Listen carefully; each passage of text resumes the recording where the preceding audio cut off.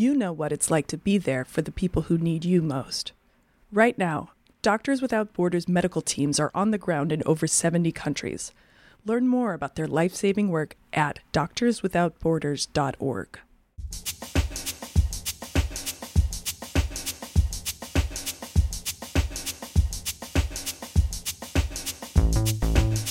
Welcome to the Harper's podcast. My name is Violet Luca, and I'm the web editor.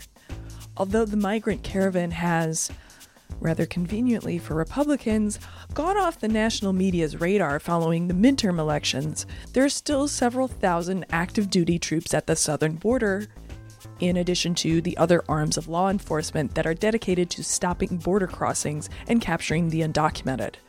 The largest of these agencies, but one of the least well-known, is U.S. Customs and Border Protection, which freely operates within the border zone, which is defined by the Justice Department as the area up to 100 miles from any U.S. land or coastal boundary. In Checkpoint Nation, an article reported in partnership with the Investigative Fund at the Nation Institute and the Texas Observer, Melissa del Bosque writes about the invasive investigative methods of CBP. Back in October, Harper's Magazine co-presented a live event in Austin with the Texas Observer. Del Bosque was interviewed by Harper's senior editor Rachel Poser in a conversation that expanded on issues raised in Del Bosque's article. So I'd like to start by trying to make the idea of border security concrete, trying to think about it as a physical set of operations. What does it entail? Where is it happening? You point out in your investigation that what's considered the border zone is actually surprisingly broad. So let's start there. Yeah, I mean, what most people are not familiar with, especially, north of San Antonio, and you'll see from the map over here, is that this, under the Justice Department, is considered the border zone, and it was established in 1953, a year before Operation Wetback, which is a terribly named thing that was carried out by Border Patrol to deport Mexicans and Mexican Americans. So in 1953, the Department of Justice said, this border zone is going to be up to 100 miles from any land or coastal border. And within that zone, border agents have the authority to search and detain people based just on reasonable suspicion. They can also do suspicion-less stops and searches at checkpoints and at the immediate border. And this wasn't a major thing for many people when it happened initially, because there were only 1,600 Border Patrol agents at that time. But since then, since 9/11, we've quintupled that number to just under 20,000 agents. And then after 9/11, they folded Border Patrol into U.S. Customs, so now we have U.S. Customs and Border Protection, which is now about 45,000 agents. So it's the largest federal law enforcement agency in the country now. So they have this ability that no other law enforcement unit has to do these searches and detain people based on reasonable suspicion, not probable cause like other law enforcement would. And increasingly, we're seeing them in places that you wouldn't think you'd see Border Patrol, on a bus in Fort Lauderdale, for instance. That was something that went viral a few months ago. And, this is something that didn't begin under Trump, but is something that has been going on, especially for the last decade, and sort of growing as an issue. Right. So going to sort of start at the beginning in the 40s and 50s when this was first passed as a regulation, what was the rationale? What had border security looked like before, and why at that point was it felt necessary to kind of expand dramatically inward? Because this border that you see on the map is 100 miles from the border. So we're really not talking about the immediate border. We're talking about cities where people don't think of themselves as at all close to another country. So what was the kind of rationale, and how did that become law? Honestly, it's a cyclical process that we see over and over again. At the time when Congress first passed this law to allow warrantless detentions and searches of people who were entering the country, this was right after World War II, and there was this the communist scare was building up into McCarthyism and the whole Red Scare, so there was a lot of rhetoric about communist spies and things like that coming in, but this was not used. This new authority that border agents had was not used against, communist spies. It was used against Mexicans, undocumented workers, and it ended up being this backlash to the Bracero program, which was an agricultural program during World War II. Since many of the men had gone off to fight, the U.S. really desperately needed people to come and work the fields. So a lot of people came from Mexico to work the fields, and some people also came who were undocumented, and so these new abilities that border agents had to detain people without warrants and such things was carried out then against Mexicans, and also Mexican Americans, U.S. citizens were also wrongly deported. Some people died. Being transported in boats, that sank. People were abandoned in the Mexican desert and died there. So it terrified a lot of Latino communities, and it didn't just happen near the border. It happened in Spokane. It happened in the inland areas of the United States, and that was one of the first times where border enforcement became more of an interior enforcement. And this is Operation Wetback. And that is Operation Wetback, which yeah. President Trump has, often praised in his tweets. So now, again, here we have this manufactured crisis with the migrant caravan, and here we go all over again. We have 5,200 troops, with guns headed to the border, and this is just something that happens over and over and over again. Mm-hmm. And in addition to the cycles, there seems to be a push inward that started with Operation Wetback being one of the first operations that really agents were sent in raids, military-style raids, to get people out.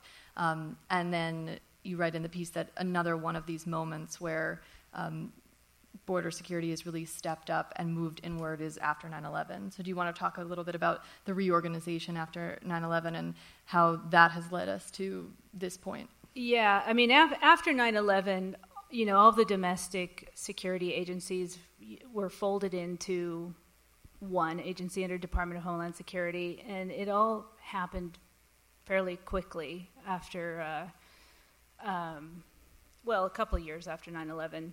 And so Customs and Border Protection, as I mentioned earlier, and Border Patrol were rolled into one agency. And it's like they were all rolled in under Department of Homeland Security, and then Congress never really dealt with them again. It was like, okay, you'll just stay there like you are with all the problems that you have. I mean, they have a lot of issues with internal affairs. There's not a lot of transparency or investigations into corruption. So their whole internal affairs system is basically broken and hasn't ever been fixed. So I feel like I'm going off on another tangent. No, that's fine. So one of the things that I think is important to understand about this piece is the difference between ICE and CBP and their different jurisdictions and missions. So there's been a huge amount of attention in the last 18 months since the election of President Trump on ICE, and there's the Abolish ICE campaign that was begun by immigrant groups and picked up as now an increasingly mainstream Democratic talking point, because ICE has an explicitly interior enforcement mission. They are the agency that investigates long-term residents throughout the country, arrests and deports them. CBP, on the other hand, we think of as a border security force that is actually stationed at the perimeter.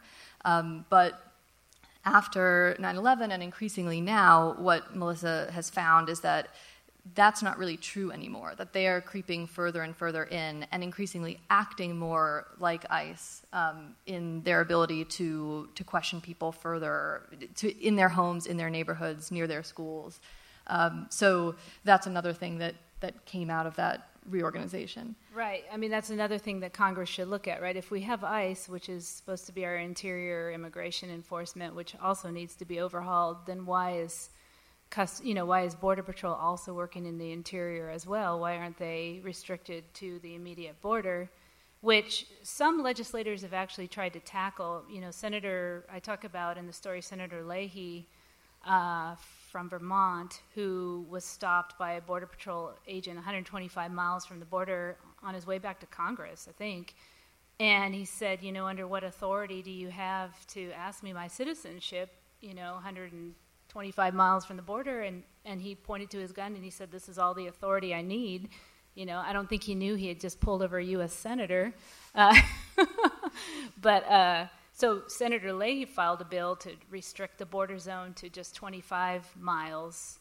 And then what I also mentioned in the story is that they also have been given the authority to enter private property within 25 miles of a border without permission from the landowner. They can't go into your actual house, but they can go into other structures and your property without your permission. And that's become a real problem now with the building of the border wall, because there are a lot of landowners who do not want the wall on their land, and Border Patrol is on their land anyway because they have the authority to be there under Congress and the Justice Department.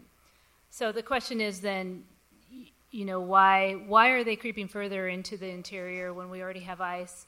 And then they're not even just in the interior of the U.S., they're also global as well. They're in countries all around the world. They're training other border agents in other countries globally.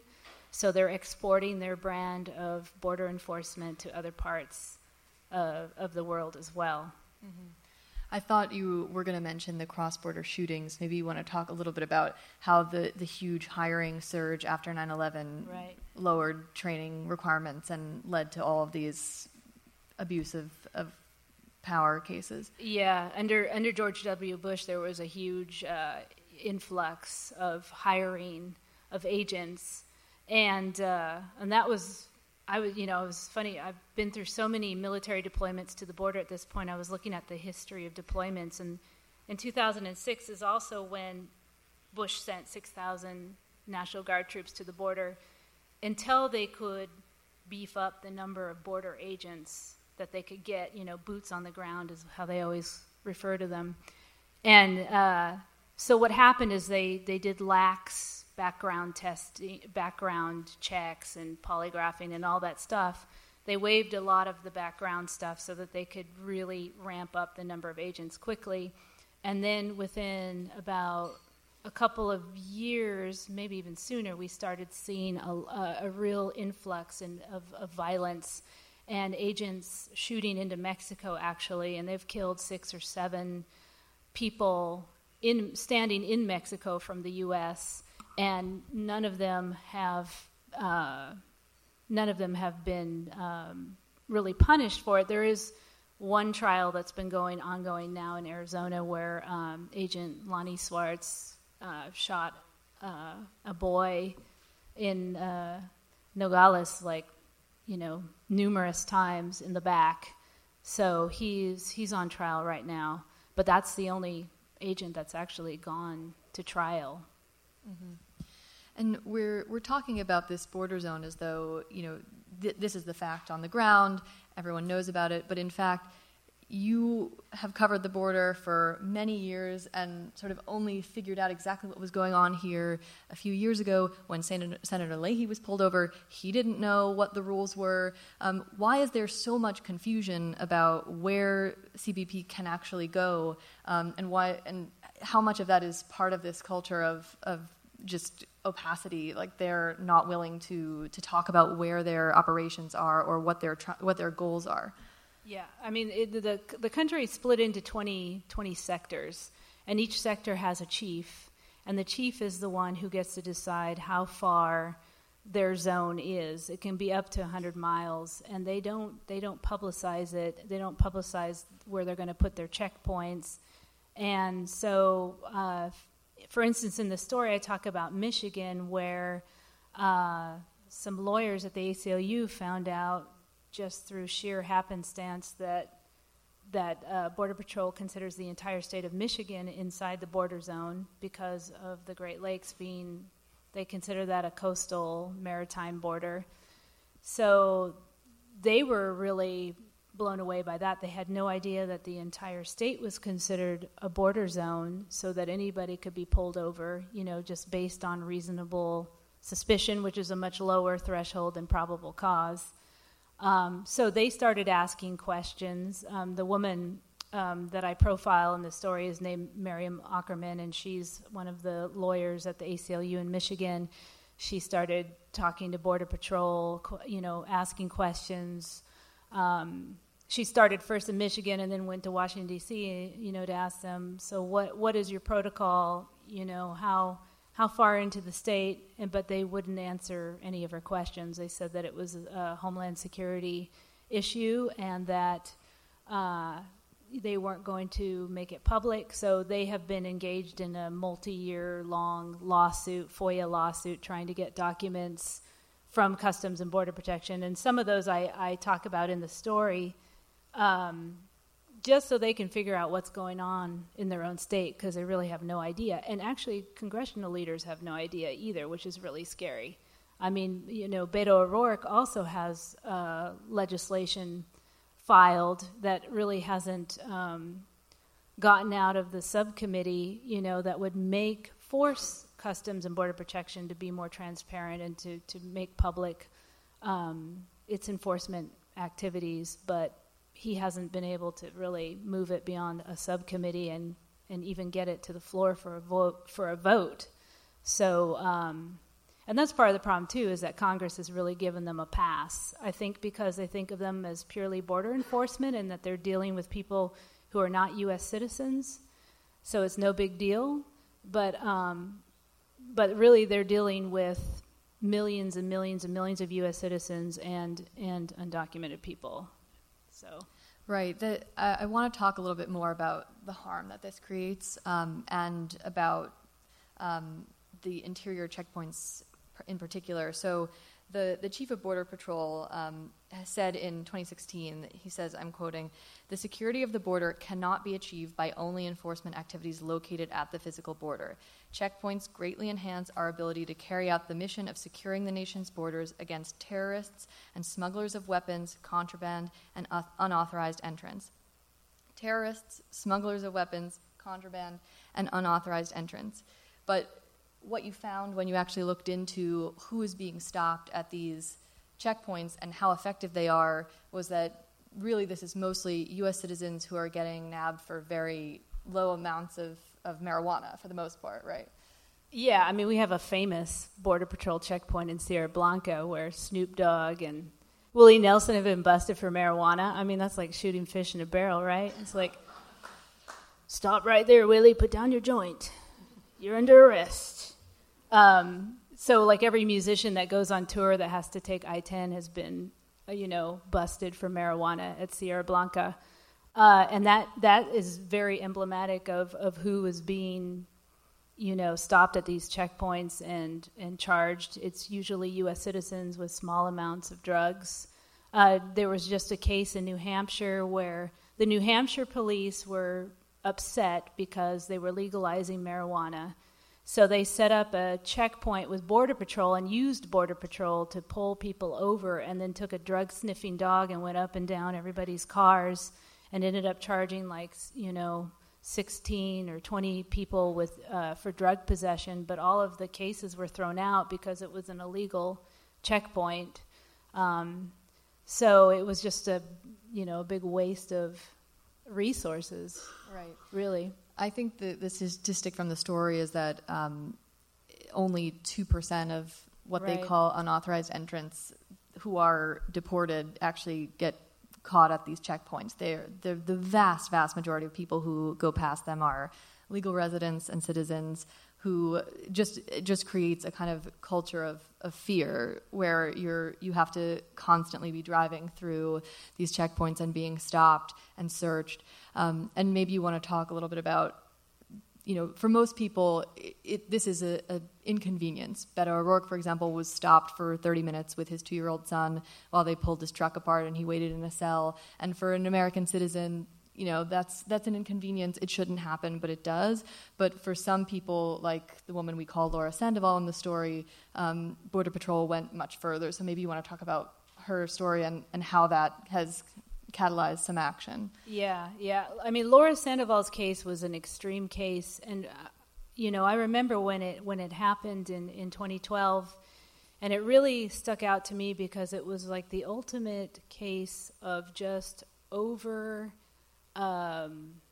overbearing invasiveness. I mean, literally, to the point where it was, they basically tortured her. And what happened to her is that she's a U.S. citizen, and she went over to Juarez to visit a friend, and when she came back, she was waiting for her passport to be swiped, and the agent said that a drug-sniffing dog had alerted to her. And this happens quite often where drug-sniffing dogs alert, but a lot of times those alerts are false.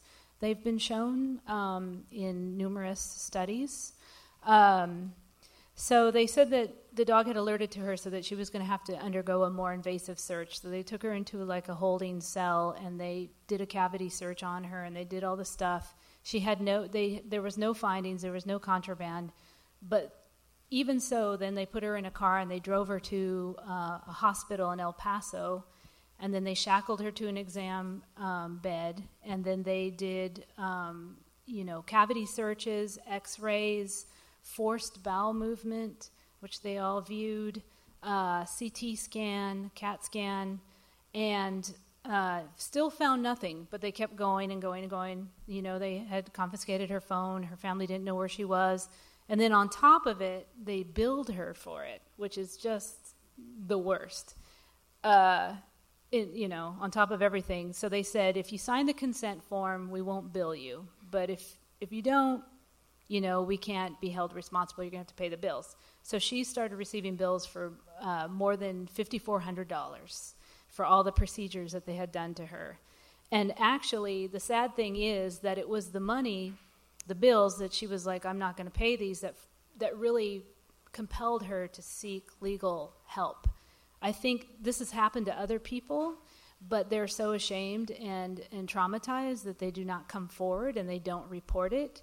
And what I also found out in this reporting is that CBP says that it does not document searches like this that don't come back with contraband. So they don't, supposedly they have no idea how many of these searches they've done where there's been no findings, which is really scary. So the fact that she was hit with these huge bills, and she went to finally she wound up at the ACLU because most lawyers will not want to take your case. It's hard to sue the government. It's a very high bar. It's very difficult. So she was turned down by a lot of lawyers. She finally found the ACLU, and then they agreed to take it on.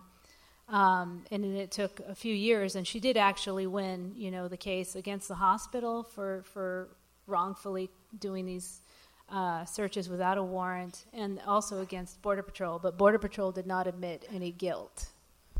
Right. I mean, it was amazing to me working with you through this, how confusing the rules around these searches are. It's almost inconceivable that agents in the field are able to follow them correctly. They sent us, in response to FOIA litigation, FOIA request that Melissa had sent, some sort of breakdown of their various types of searches. One was called visual cavity search. One was called strip search. Our fact checker had a back and forth with a Border Patrol representative over and over trying to figure out what each one of these things is. And they really just were trying to be as confusing as possible. And it would be very surprising to me if agents in the field really understood these rules, knew what they could and could not do under various circumstances.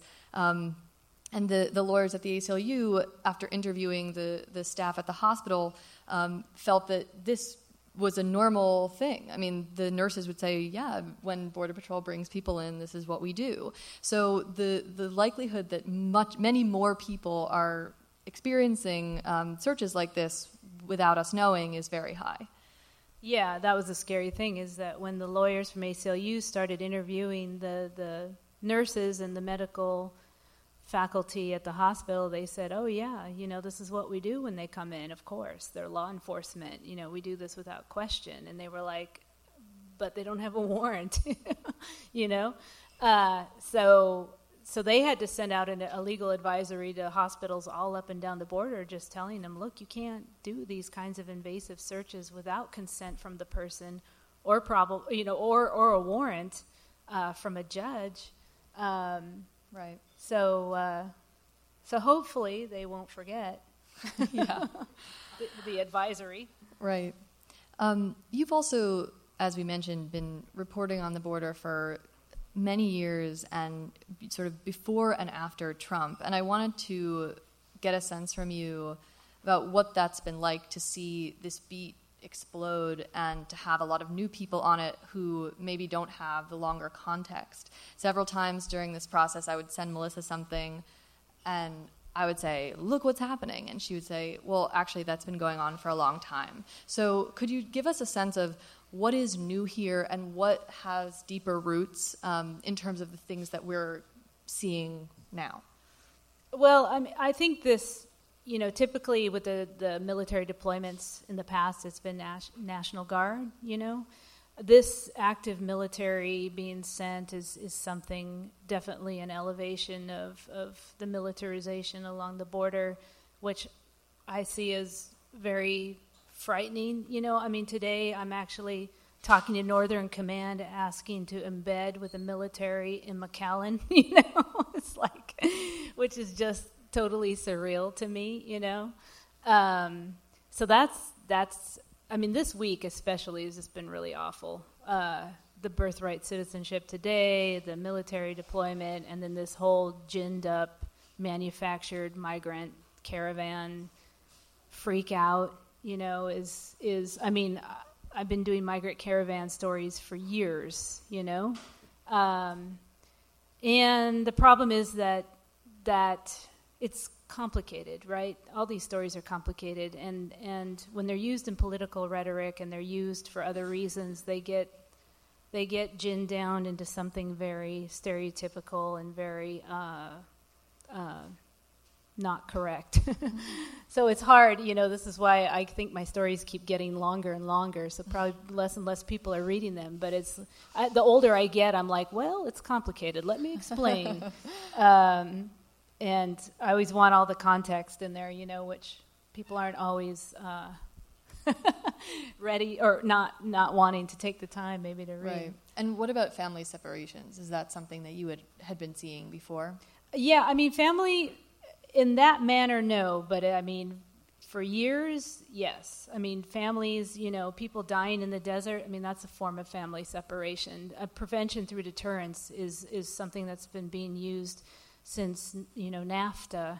And it's basically making things so horrible for people who want to come across that, they won't come, but it doesn't work. It's like the war on drugs. It's like, let's make things more and more uncomfortable for addicts. They're not going to stop. The demand is there. The demand for labor is here. People want to work. There's violence down there. There are all these other issues that are driving these problems, and so it can't just be addressed through like a military or a law enforcement paradigm. Mm-hmm. It's so hard to just get people to talk about Border Patrol corruption and fixing Border Patrol and fixing their internal affairs and all those issues. It's always boots on the ground. We need more, but it's never it's always quantity but never quality. Yeah, do you want to talk just briefly about your Intercept story and the reaction to that, the video with Border Patrol and white nationalism? Yeah, well, just talking about, like, when I do a long story like this, I don't get trolled because I don't think they read it, but with a shorter story like that, I was talking about how the National Border Patrol Council, which is really a trip, because they represent like 90% of Border Patrol agents, and they're hyper-politicized, and they're really big Trump supporters.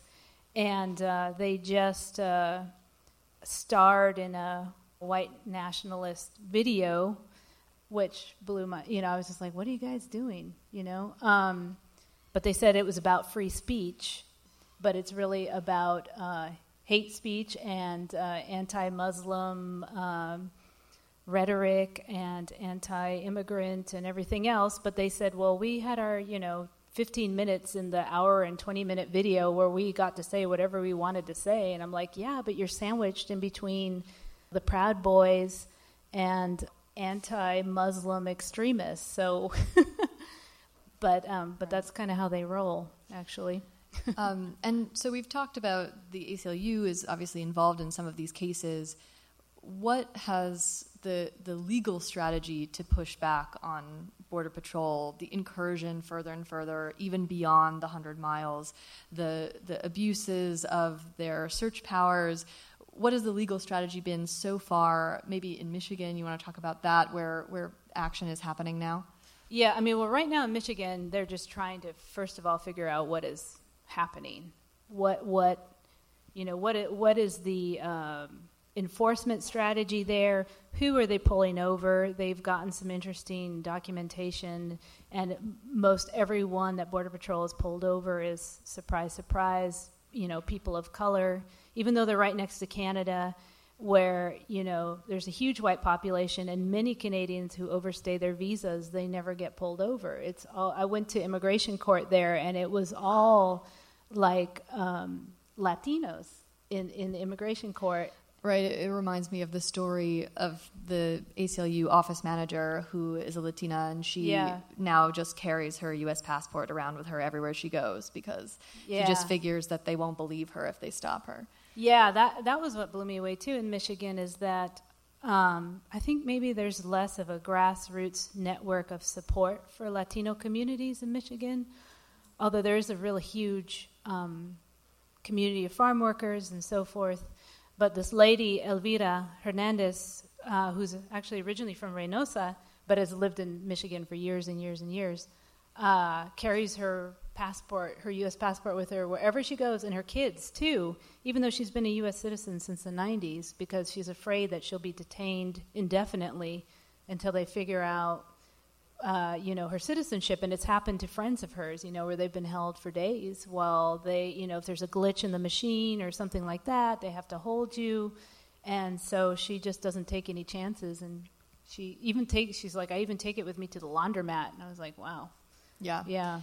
Right. So it seems like the strategy has been among immigrant rights groups and civil liberties groups to first and foremost try to, through FOIA litigation for the most part, because CBP is completely unforthcoming, try to figure out where are they operating? Is it beyond this line? If it's not, who are they stopping? What criteria are they citing when they pull people over? And we found that they're using this kind of race chart to categorize people, which doesn't make sense given that immigration status has nothing to do with race. So it's highly suspect what they're finding coming out of Michigan, but they need to collect more information before they can mount a broader legal challenge to the idea of the border zone or the distance inland.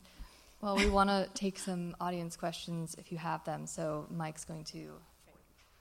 So the current caravan is not really that much bigger than others, is it? And isn't it pretty standard that they tend to drop off along the way? By the time anybody gets here, it's far from the image it's got right now. Yeah, I think this one is a little bit bigger, but it's still, it was just in Oaxaca. It's still 1,000 miles away, and what typically happens is they wind up in Mexico City. And then some people stay, some people go back. we went through this, I think, in April last time. Trump freaked out over a caravan, and I think by the time they got to the California border, there was like 400 people, and they just asked for asylum, It has already shrunk from about 7,000 people to half that, like 3,500. To half and that number. that will probably continue, yeah. Right. So the fact that it's legal to come to the U.S. and ask for asylum should mean that they can't be shot at by the military presence, but it sounds like that's almost what he's proposing. Yeah. And I mean, that is the kind of rhetoric I've been hearing for years and years and years from people that have, there's that faction of people out there that would like to see like the Berlin Wall with, snipers on top of it shooting into Mexico. I think that faction of our country is fairly small, actually, I hope. But they're very vocal, and they're his base. Thank you for this discussion. I really appreciate it. You spoke briefly about kind of the federal oversight level, looking into Border Patrol and this kind of expansive jurisdiction they have. In your research, have you seen at the state level, like perhaps states' attorney generals pushing back at perhaps they don't want this type of enforcement in their states, and they can do something about that? Not our state attorney general. Yeah, no. Maybe a little bit in California with the military being deployed, and again, they were like, the governor's like, I don't think so. But Texas has really doubled down on border security. I mean, they turned the state police into its own homeland security agency, They've got gunboats on the Rio Grande. They had helicopter snipers for a while. They've outdone the federal government in terms of border security. Is that DPS? Yeah, DPS. Yeah. I did a story for the Observer called The Surge a few months ago about the DPS border security buildup. And the crazy thing is, I was just reading about Plan Merida, which is the amount of money that the U.S. has put into Mexico and it, to fight the drug war. And Texas has actually spent more than the whole country of the United States in Mexico on security. Texas has spent more on the border. I've recently read a book, The Rise of the Warrior Cop, by Radley Balco, about the militarization of police enforcement in this country and the erosion of civil rights, like the Fourth Amendment. And this seems to play into all of that. The most shocking thing in this article was that 2/3 of the country is considered in a border zone. And what did you find? What was the most shocking thing to you that you found in researching this?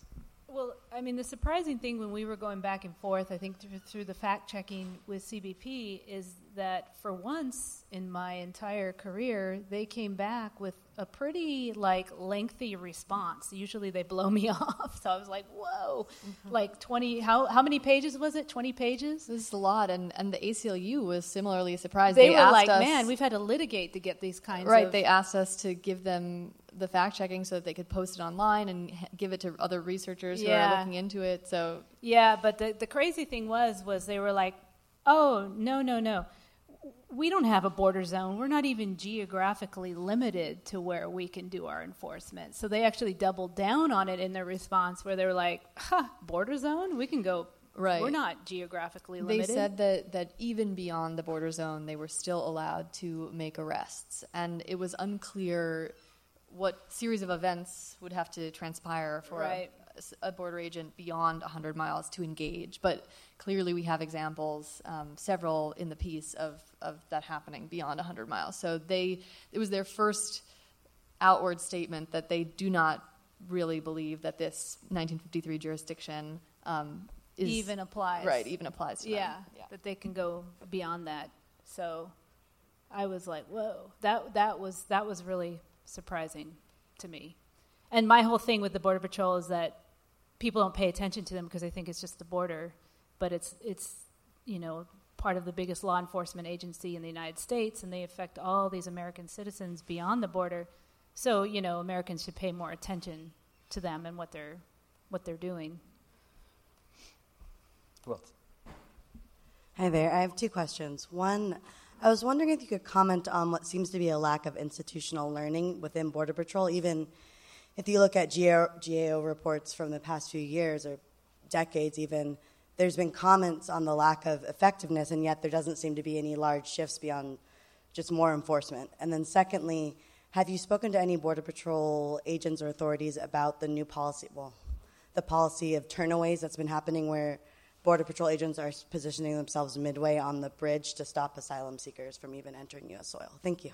Yeah, it was funny because I just went to Miguel Alemán and I was coming back across the bridge and there was two grouchy-looking CBP agents halfway on the bridge with like a giant assault rifle, underneath a little tent to keep the sun off their heads.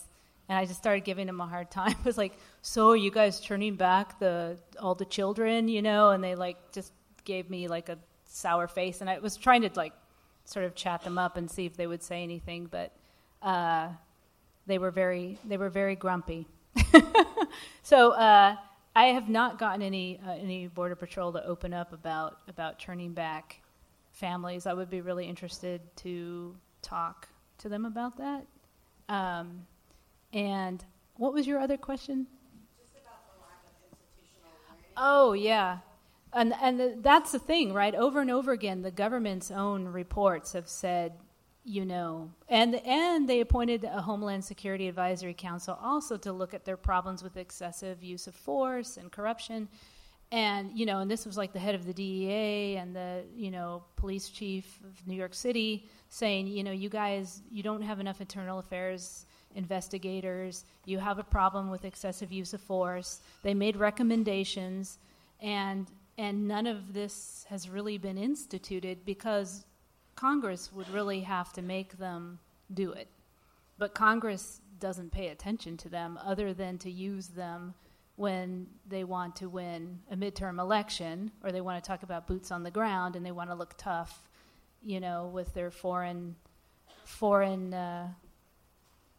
border security cred or whatever. So they haven't been held accountable, which is increasingly becoming a problem for more and more Americans, who are coming into contact with them, especially if we're going to hire 5,000 more agents like, Trump wants to do. And he's giving them more and more funding, too.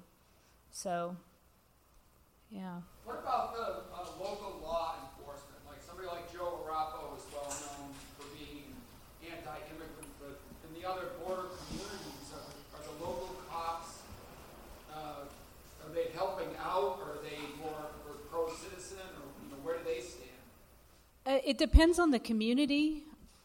Historically, it seems like the sheriffs were kind of working with them for a while, the Sheriff's Coalition, Border Sheriff's Coalition, but now, they are to some extent, because that's being pushed again under Trump, these agreements where they would work in tandem. But I think a lot of law enforcement found that they didn't get those federal reimbursements that they were supposed to get if they acted in tandem with the immigration agents. It didn't really work out for them very well. They ended up, I think, doing all the work. So it really depends on the community. It's really a patchwork. And that's confusing, too, because, from the border to Houston, all those counties you pass through could have an agreement with Border Patrol or not have an agreement. So it depends. And when they do, you were talking about this earlier, that when local law enforcement, which has to follow stricter rules, partners with Border Patrol, they sort of get to bypass a lot of those higher standards of evidence and pull people over for no cause. And often, if a call comes into 911 and the speaker is speaking Spanish, a Border Patrol agent will be sent with local law enforcement to respond. So there's a case that we talk about in the story where there was a troubled young man. I forget exactly what his situation was. Do you want to talk about that? In Washington, he had a mental health crisis, and he was breaking the windows in their house, and his dad called the police, and his dad was speaking in Spanish, so they sent Border Patrol along with the police as a translator.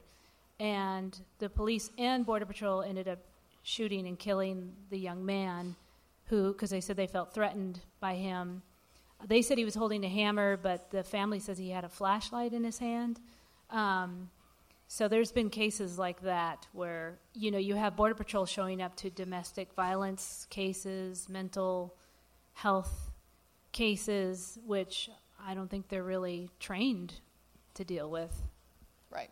Yeah, they lack the training, and then when they partner with police, they find themselves in all of these situations, and outside of the immigration paradigm, You mentioned that about half the people coming up to the border sort of drop off along the way. I was wondering if that was sort of typical of past years, about the same percentage, and also why do you think so many people drop off? I think it's pretty typical. Some people, it's a very, very, very hard route. People are walking, they're getting rides. A lot of people are with children and with very small children, which are pushing in like baby strollers and stuff. So by the time, if they do reach Mexico City, people are pretty exhausted and pretty depleted. And, there are shelters along the way. So sometimes they'll decide to stay and try to claim asylum in Mexico, and try to get support there with nonprofit groups and so forth. Some people just decide to go back or they'll be deported. I mean, Mexico has deported more Central Americans than the United States has. And, it's also... there's a lot of drug cartels along the way, too. People get kidnapped. They're held for ransom. A lot of people die or they're killed. It's very dangerous. So there's just a lot of peril along the way. So it's one of the reasons the caravan is advantageous. Right. That's why they're coming up together. Because what the cartels will typically do is they will kidnap the migrants because they know they have some money, or they might have a family member in the United States, and then they'll hold them hostage and they'll ask for money. And a lot of times they don't even release them. They just kill them and they take the money. So people feel like if they go together that they'll be safer from being kidnapped. There's safety in numbers. They also don't have to pay a smuggler to get safely through Mexico. It costs like $9,000 or $10,000 to go, or more, to go from Central America. So a lot of people can't afford to pay that kind of money. So there are various reasons. Folks, I think that does it. Thank you all so much for being here. A round of applause for Rachel and Melissa and their great work. You've been listening to the Harper's Magazine podcast, produced and edited by Violet Luca. The music is Cut and Shoot by Febrifuge. Harper's Magazine is the oldest general interest monthly in America, exploring the issues that drive our national conversation through long-form narrative journalism and essays. To get 12 issues for $21.97, visit harpers.org/save.